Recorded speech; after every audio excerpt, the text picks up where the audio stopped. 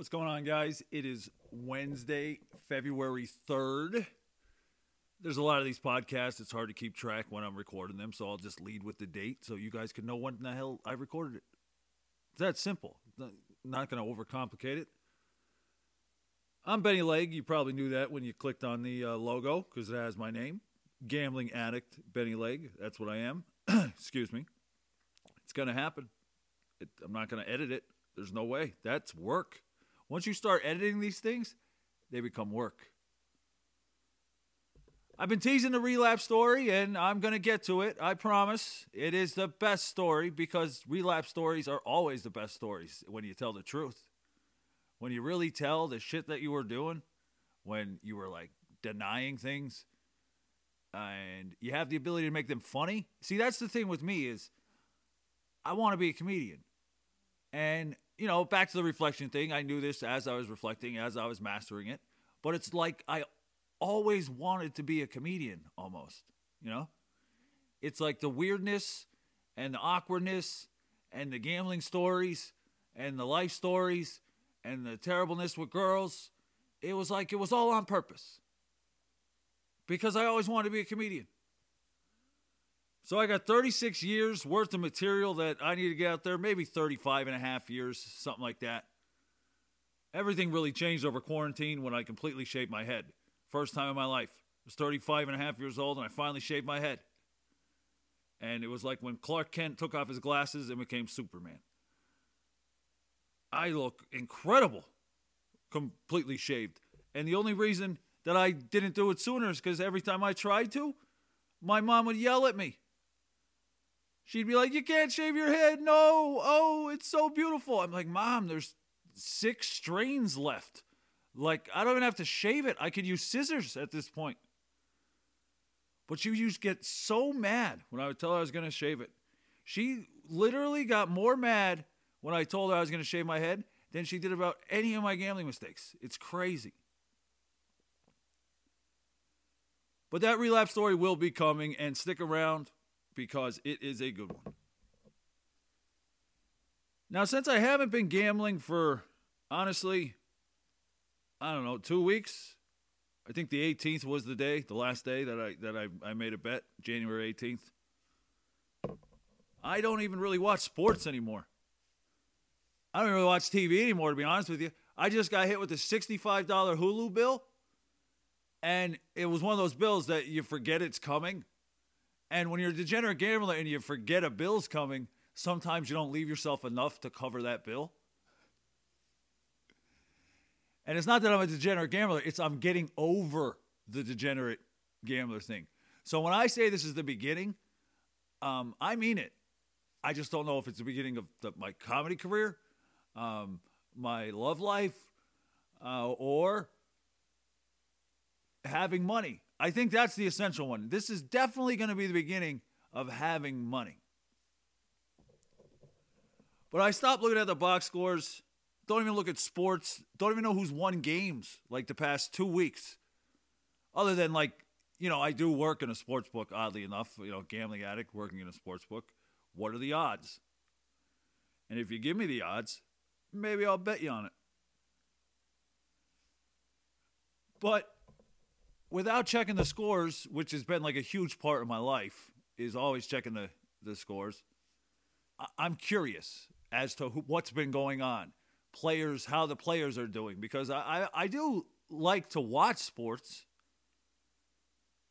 but it's not as fun to watch sports if you have no betting on it. It's not fun.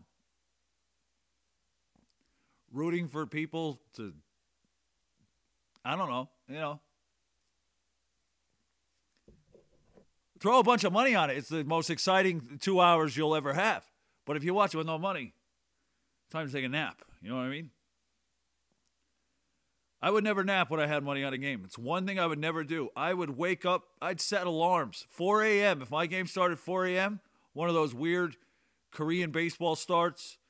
Actually, never really did Korean baseball because I wasn't really gambling in that phase. But you know what you did over quarantine, gamblers. You were all jumping at that Korean baseball when there was no other sports around. But Australian Open tennis would be the best example of it. I loved Australian Open tennis. And that's kicking back up soon.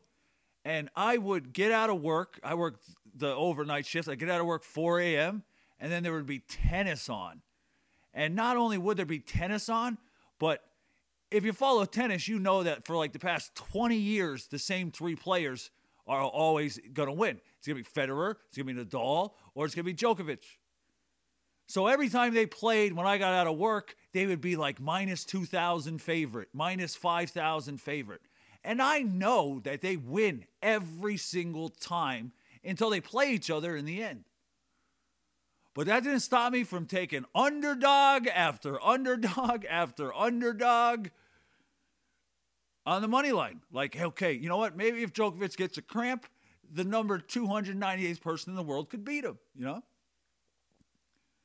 And I would stop for lattes on the way home from work at 4 a.m. just so I could be wide awake for the next, honestly, for the next like 20 minutes. Because if I bet against Djokovic, he'd win in 3 sets. If I bet against, Federer, usually Federer would lose a set. And it was usually the first set. So like you would have the underdog plus 800, plus 1,500 for $100. And Federer would lose the first set. And you'd be texting, I'd be texting my friends like, yo, I told you. And they would reply back to me like, yo, I'm trying to sleep. It's 5 a.m. in the morning.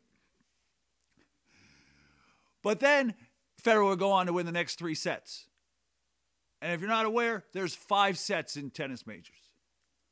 I didn't expect the Australian Open coverage on this episode, but there you have it. It's starting soon if you're not, keeping up. And maybe I'll watch it with no money on it and see if it's fun. Who knows? So the idea of today's show, it's always going to be new. It's always going to be fresh. You're going to come into it thinking, okay, it's going to be a continuation of Michael Jordan's gambling addiction. No, that's not what this is. I'll get back to it. Just not today.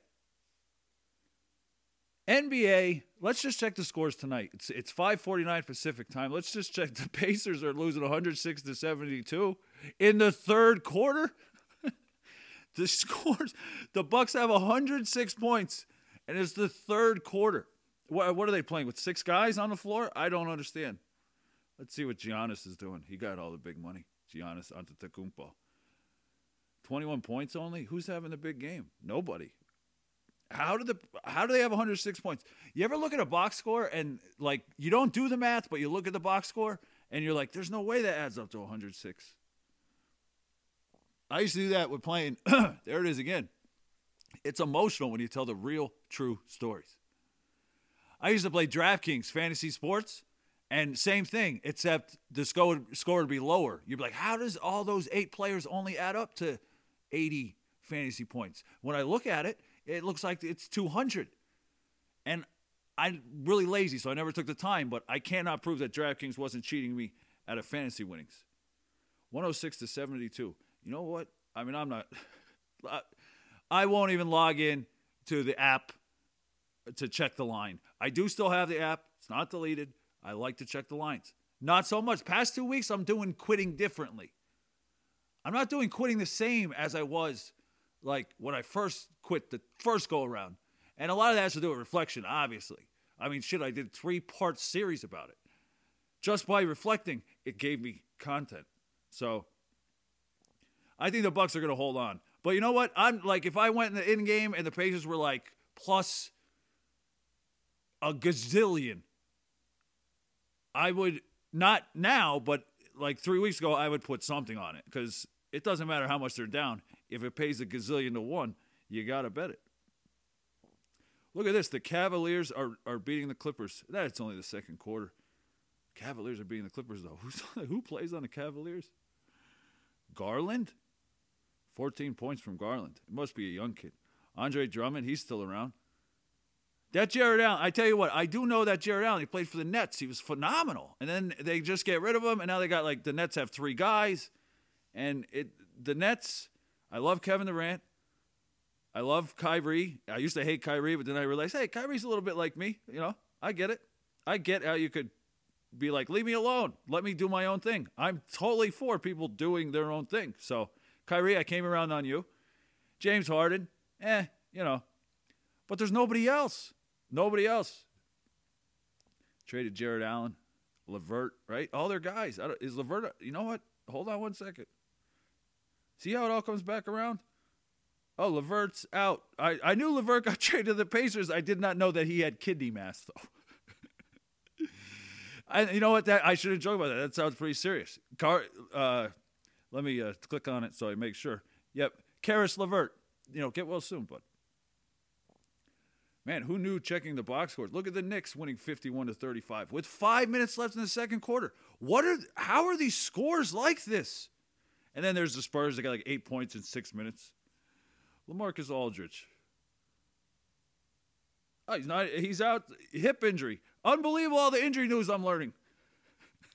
If I played fantasy basketball tonight blindly, I would have started so many guys who were out with injury. The Rockets, they're getting killed. John Wall, not playing. Oh, what is going on? And there's no news on that one. Is he still on the Rockets? Did they trade him? I mean, I haven't been keeping up. Victor Oladipo, he's on the Rockets. Thunder. Al Horford's on the Thunder? Wow. I mean, I think I knew that, but it's like not relevant enough information to remember. Oh, who knew checking the box scores could be so much content? And that was just today. So I'm not going to go any further, but that's essentially what checking the box scores episodes are going to be. I'm going to randomly check box scores, and I'm going to be surprised because I have no other freaking idea what's going on in the sports world. I know everything else. Believe me, I'm a genius. Hard to be humble when you're great as I am. And remember, even when your bank account's overdrafted $2,400, hard to stay humble. Now, the real relapse, look at this. There it is again.